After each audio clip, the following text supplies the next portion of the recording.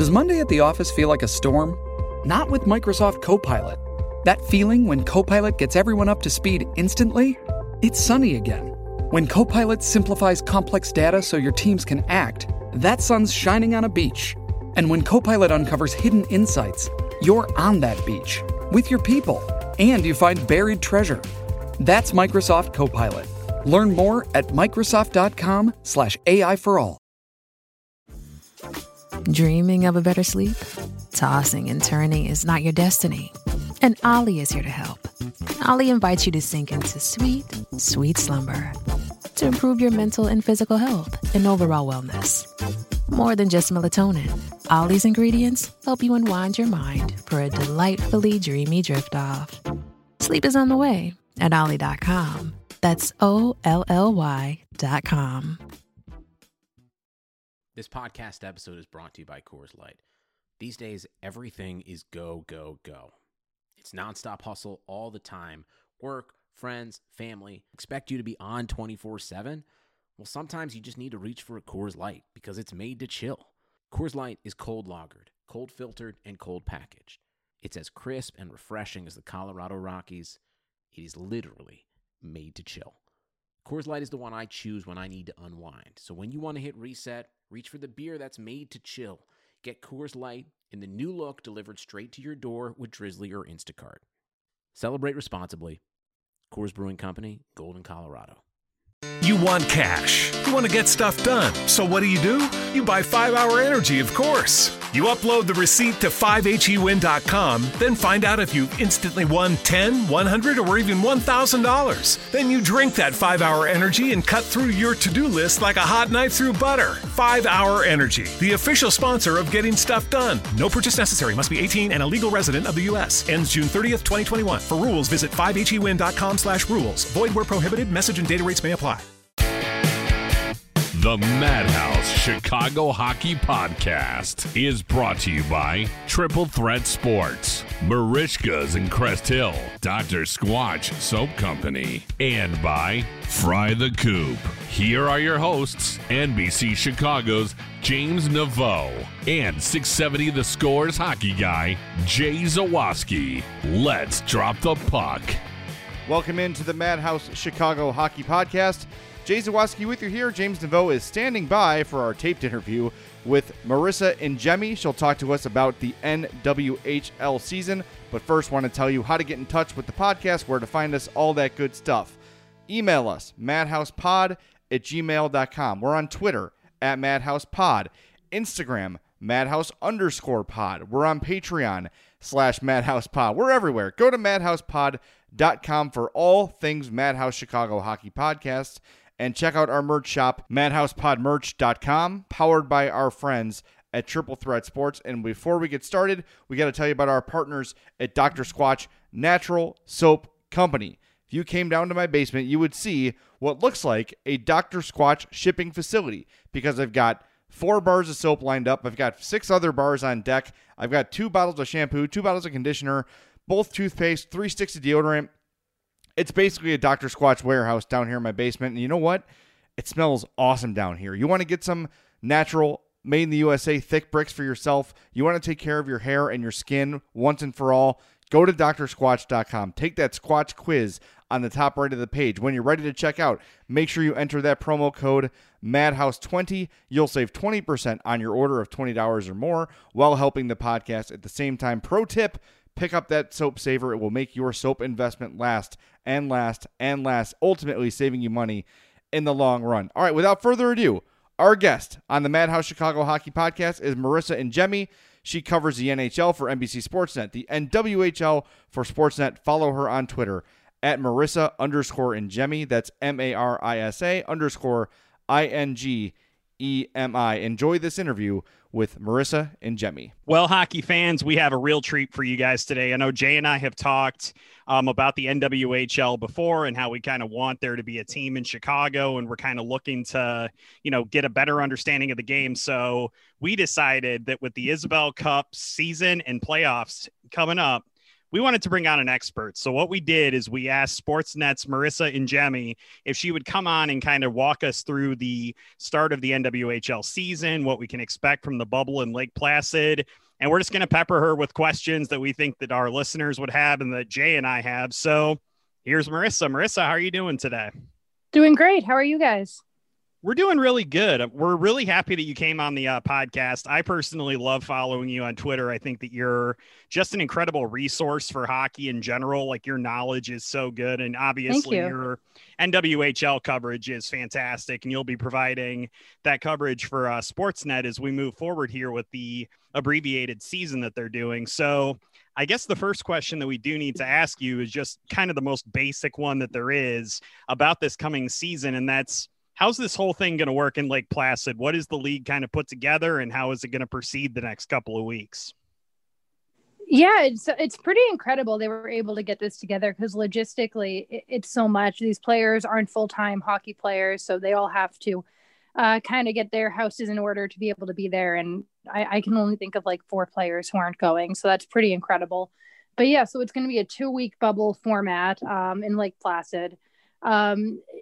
Whoever is in the Isabel Cup's going to end up playing 9 games in 13 days, which like anyone playing hockey who isn't in high school or like some junior tournament, like none of them have had that in a really long time. So the competition is going to be just extremely intense. A lot of work went into making this happen. Between the COVID protocols, the testing, they're working with Yale. They're getting specific tests where they test like the saliva. So one of the things they wanted to focus on was not taking away the certified tests from healthcare workers or anything. So they did a great job with that. So much has gone into it between the Canadian players, Toronto being able to cross the border. They put in so much effort to make this happen, and it's really great that it looks like it's going to work out. I did want to ask you real quick about the testing specifically. I know that in some bubbles they've been testing every day, and in others they've been testing a little bit less often than that. Do you have any insight into how often these players are going to get tested and what the protocols are if they end up testing positive? I don't know exactly how many times they're being tested. The language they've used is tested throughout, so I assume multiple times. They're going to have, they're going to drive the tests down instead of shipping them so that they can get the results quicker. So it's like a 4.5-hour drive from Lake Placid to New Haven, where Yale is. My understanding is the protocol, if a player tests positive, they have to get 2 negative tests to play again. That's my understanding. I don't know if they're going to announce that at some point or not. And if they're going to make any adjustments or whatever, but it seems like they're trying to cover all their bases. They have 2 hotels, 3 teams to a hotel. Each floor is 1 team, and players have rooms to themselves, no roommates. They have to wear masks wherever they are, no socializing whatsoever. Some of these players are working remotely. They're full-time jobs in their hotel rooms, and they have space from everyone. So they've done the best they can to accommodate these players. Well, that's what I was going to say, Marisa. As I was thinking about this and getting ready for the interview, it sort of dawned on me like, wait a minute, these are not professional hockey players. They have jobs. They have families. It had to be quite a struggle for all of these players to get time off of work or to get, special consideration to do this. It's quite remarkable to think that they were able to pull this off as well as they have. And are there any players that had to sort of skip out because of family duties or work duties or whatever else came along? Yeah. So the Buffalo captain, Taylor Kersey, she's a police officer in Ontario, so she can't go. They didn't give her any exceptions, but I talked to Audra Richards on Minnesota recently, and she's a teacher, and she was able to get the 2 weeks off. There are other players who are working remotely from their hotel rooms from Lake Placid.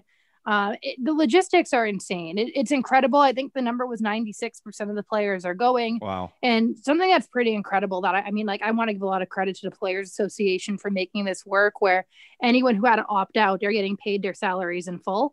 And the players aren't being paid for just 2 weeks either. They're being paid their full season salary. So that's just incredible. They were able to make that happen. So players didn't feel any pressure to go, to not to go or anything. I think they've done a great job with that. But yeah, the logistics are crazy. And it's really a testament to how much the players believe in the product and believe in the league that they wanted to make sure they were there. You had mentioned some of those challenges in your kickoff story for Sportsnet today, which I would highly recommend that everybody kind of read to get acquainted with some of the challenges that have gone into setting up this bubble. I thought you did a really good job of breaking that all down. You mentioned something in there that I thought was actually a really outstanding point, and that was the league taking lessons from the way that the WNBA and NWSL had kind of operated their tournaments and their leagues and their bubbles this season. Obviously, those were both really successful. I will say, just for the record, I'm salty the Sky and the Red Stars didn't win titles in those leagues. But I just was curious, what kind of lessons did the league pull from those bubbles specifically that you think are going to potentially enable this to be a successful run in Lake Placid? Well, mostly just the success of a bubble format. We saw like what the NFL's had to deal with in MLB when they were not bubbling, even the NBA when they came back without the bubble, all sorts of problems. And we've seen women's sports continue to prioritize the bubble, prioritize safety. The Orlando didn't go, but that was before the bubble even began. And they went off without a hitch. The WNBA was excellent. And I think the NWHL just like took a lot of that really seriously and saw how they were able to prioritize player safety above anything else. And that hasn't always been the case in the men's leagues. As we've seen the NFL, just like complete chaos everywhere. MLB, their problems. The NBA and NHL just started. So who's to say? I mean, Dallas already has issues. But I think they just saw the way that those leagues were just, again, prioritizing safety. And they really wanted to be one of those leagues doing that. So here's how it's going to work, hockey fans. Beginning on January 21st and 22nd, the 6 NWHL teams will arrive at Lake Placid in a staggered schedule. Starting on the 23rd, each team will play 5 games, one against each of the other squads. From there, a playoff round determines the 4 semifinal teams. The top seed faces the 4 seed, while the second team takes on the third team. There'll be single elimination series. Finally, the 2021 Isabel Cup final will take place on February 5th. Now, what's great about this is you can watch all the games on twitch.tv/NWHL, and NBC Sports is covering the semifinal and the final. So you're going to be able to watch this on TV. That is a huge step for the NWHL. Yeah, it's the first time pro women's hockey will be on national television in the United States. It's really incredible that they were able to make that happen, and really a lot of credit to NBC for prioritizing women's sports as well. And I mean, the NHL season's going on now, and they're still choosing to televise women's hockey games, and I think that's a really terrific statement. The exposure is going to be tremendous. That's going to help their sponsorships. I know the players are really fired up for the opportunity to play for that kind of exposure, because normally the only players who have the opportunity to have that audience are on national teams in the Olympics. So we're going to see some players who have never had that kind of audience before in their entire lives. And I think that's really incredible that in general, the league has really taken a really like just an unfortunate situation for everyone. Pro sports have definitely had a lot of issues, and it's a tough time for pro sports leagues, especially smaller ones, to try to generate the same interest and the same audience. And obviously smaller leagues have smaller financial situations as well. And the NWHL has really turned it into a positive, and accumulating with the TV deal. Hopefully it's a sign of things to come. Marisa, we're going to kind of get into a little bit more of the specifics of the teams that are involved in this. And I figure that with you being from Boston and everything, that it would probably be a logical place to start with the Boston Pride, just because you look at their roster and they are so talented. Tons of top scorers just up and down this roster. I mean, it's pretty obvious that they're going to be one of the favorites in this tournament. They have players like Jillian Dempsey, McKenna Brand. Are there players on the Boston Pride that kind of are going to enable them to kind of get to that favorite status? Like, who do you kind of have your eye on as we get into the tournament?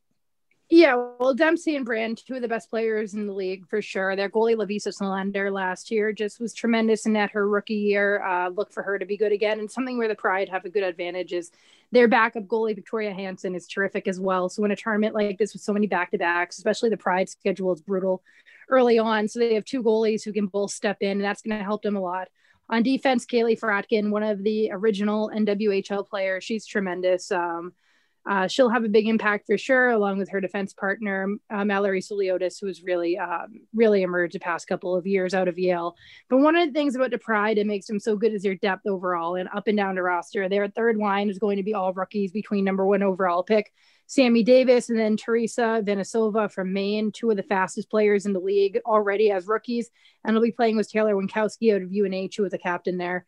Their depth is just tremendous, and they have superstars, but the deeper you go into their roster, you realize just how much they can wear a team down. I also wanted to ask you, obviously, there's so many interesting storylines in this tournament. You obviously have the Pride, who have such a good roster. You have the Minnesota Whitecaps that won the Isabel Cup in 2019. And then you have the Toronto Six, who is an expansion franchise that are going to be playing their first NWHL games in this bubble. I got to ask you, Marisa, how are you kind of anticipating that they're going to look? Is there anybody on that team that we should look out for specifically? And can they compete in kind of a really fast-paced tournament like this? Yeah, I'm excited to see them because they don't have a ton of players with NWHL experience. There's only 4 players there between Emily Fluke, who was on Boston last year, Cheyenne Darkangelo, who took a couple of years off to play in the PW and the CWHL, and then Emma Greco, a defenseman who played in the playoffs a couple of years ago, was Connecticut, and then Michaela Grant-Mentis, who was a draft pick for Buffalo. Other than that, everyone is new to the league, between rookies and then players who they have a lot of experience in the CWHL. You look at Kristen Barbera, who will be their number 1 defender. She has a Clarkson Cup. She's a power play captain type of player. You look at Taylor Woods, who also won a Clarkson Cup. Her sister, Emma Woods, who will probably center that top line for them. So they have players who have been in big situations, winning Clarkson Cups, playing overseas, playing for NCAA titles. That team's going to be better than most just regular run-of-the-mill expansion teams. First-time watchers, first-time viewers of the women's game, who are some of the players that they need to keep an eye out for? Maybe give me one player from each team that fans should watch. Yeah, for the Pride, I think McKenna Brand is one of the funnest players to watch in pro hockey, period. Her shot is tremendous. She's super fast. She can dish to the puck. I just really enjoy watching her play ever since her Northeastern days. On Buffalo, I look at Marie-Jo Pelletier, their number 1 defender. She's an assistant captain in just her second season. She's a 4'11" defender, and she's probably the best defender in the entire league. She's just fantastic. You ask anyone in the league who they don't want to go up against, and it's her. So she's amazing. On Toronto, I'm excited to see Cheyenne Darkangelo back in the league after a couple of years off, because she looked like she was really going to break out with Connecticut a couple of years ago. On to Riveters, I'm really excited to see Kelly Babstock back in the league as well. She was on Toronto originally, and her rights got traded to the Riveters. She's someone else who was in the league for a couple of years between Buffalo and Connecticut, left for a bit, and now she's back. I'm really excited to see what she does on that kind of reloaded Riveters team where their offense looks like it's going to make some noise. On Connecticut, Shannon Doyle, their number 1 defender, their captain, out of Boston University. Another original player, a lot like Fratkin. Just a tremendous defender, led the league or was second in the league in block shots last year. She's one of the leaders on a Connecticut team that really feels like they're ready to make a leap. And then on Minnesota, probably Ellie Thunstrom, who's one of the fastest players in the league, tremendous scorer. She scored the only goal in their semifinal win over to Riveters last year. She's always going to be fun. She's on that top line. That also includes Jonna Curtis, who's terrific. So I think that's one on every team, hopefully. But there's so much talent in this league. There's so many great players that I think anyone who hasn't had the opportunity to experience the NWHL yet is really going to be happy to see how many really awesome players they get to see. Another kind of cool thing I'm noticing some teams doing is there's some NHL teams who are kind of showing their support for the tournament and kind of shouting the teams out. I know the Minnesota Wild, the Boston Bruins, and I believe the New York Rangers they're all sending, I think, those like cardboard cutouts of their players, and they're kind of shouting out the teams on social media. Is that important, do you think, for the growth of the league to have the NHL kind of shouting those teams out and just to kind of just gin up some, I would say gin up, like, you know, awareness, I guess, of a product that's really going to be awesome when they finally hit the ice in Lake Placid? Yeah, I mean, it's good because the NHL's had an opportunity to use their platform to promote the women's game for a while. So anytime they do, it's good. It would be awesome to see them continue to do more and promote these teams, especially in their cities. Like you don't see really enough of the Bruins hyping up the Pride as much as you would really hope for. We've seen some not so great past between the Sabres, just ignoring the Buttes and the Devils, originally having some ownership in the Riveters and then selling them back after the PWHPA became a thing. So anytime you see the NHL kind of double back and they come back and support the women counterparts, it's good to see because they have a platform and they have an opportunity to really promote the women's game anytime, like what the Colorado Avalanche are doing on Twitter right now. They don't have a team there at all. and they're really doing a great job hyping people up for the NWHL. And you love to see stuff like that. So hopefully that continues going forward. Well, Marisa, we had Kendall Coyne on the podcast back in November when she took her coaching and development job with the Blackhawks. And I asked her specifically what the league could do to help the growth of the women's game. And I wanted to just play this audio for you so you can react to it.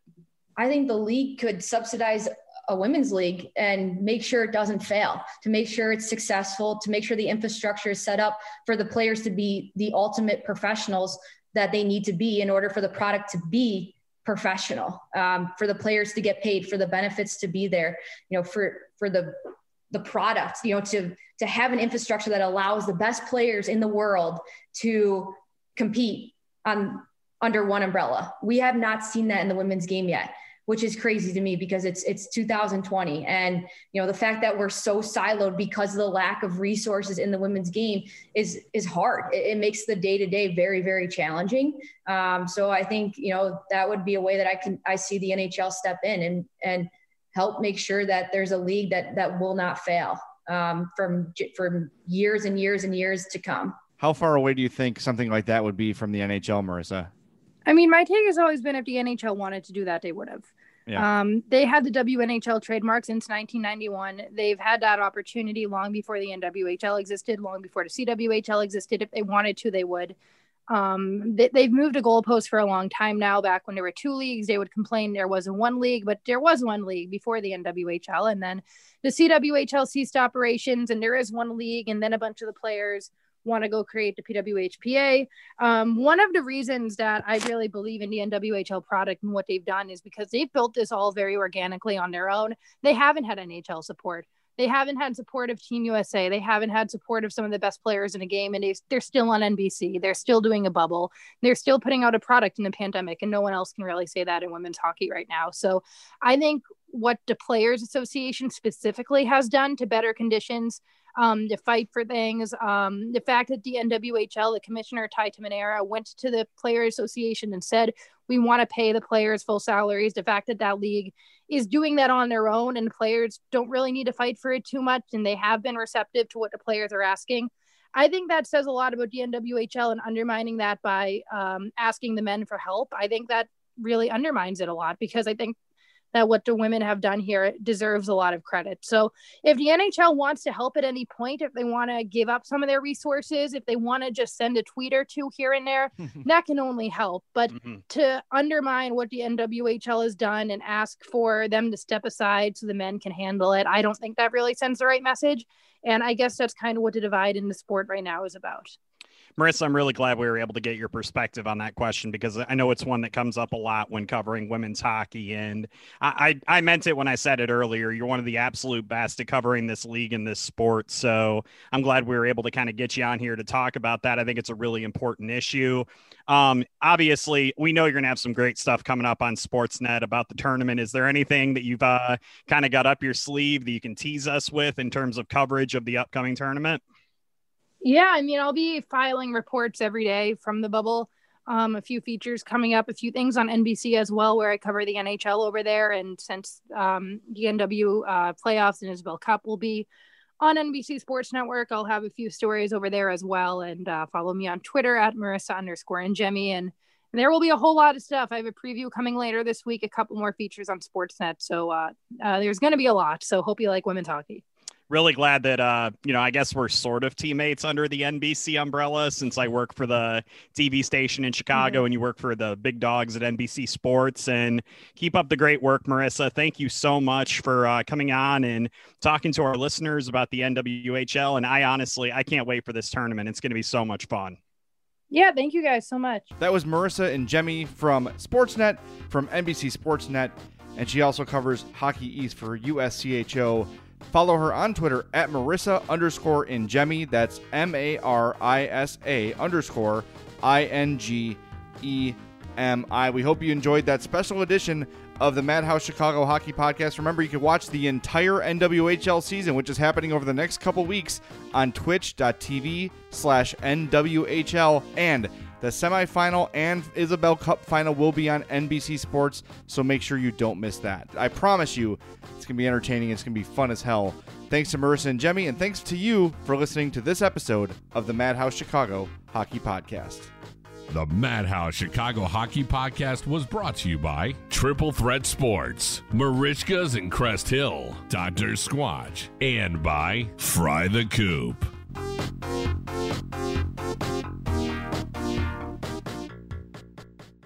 Good afternoon. Would you like to try a free sample of our double fudge brownie? Oh, sure. That's very good. I'll just take one more, just to be sure. Yep, still very good. Some things never change, like never being able to take just one free sample. And Geico saving folks lots of money on their car insurance. Is that macadamia nut I taste? Let me take one more. Sir?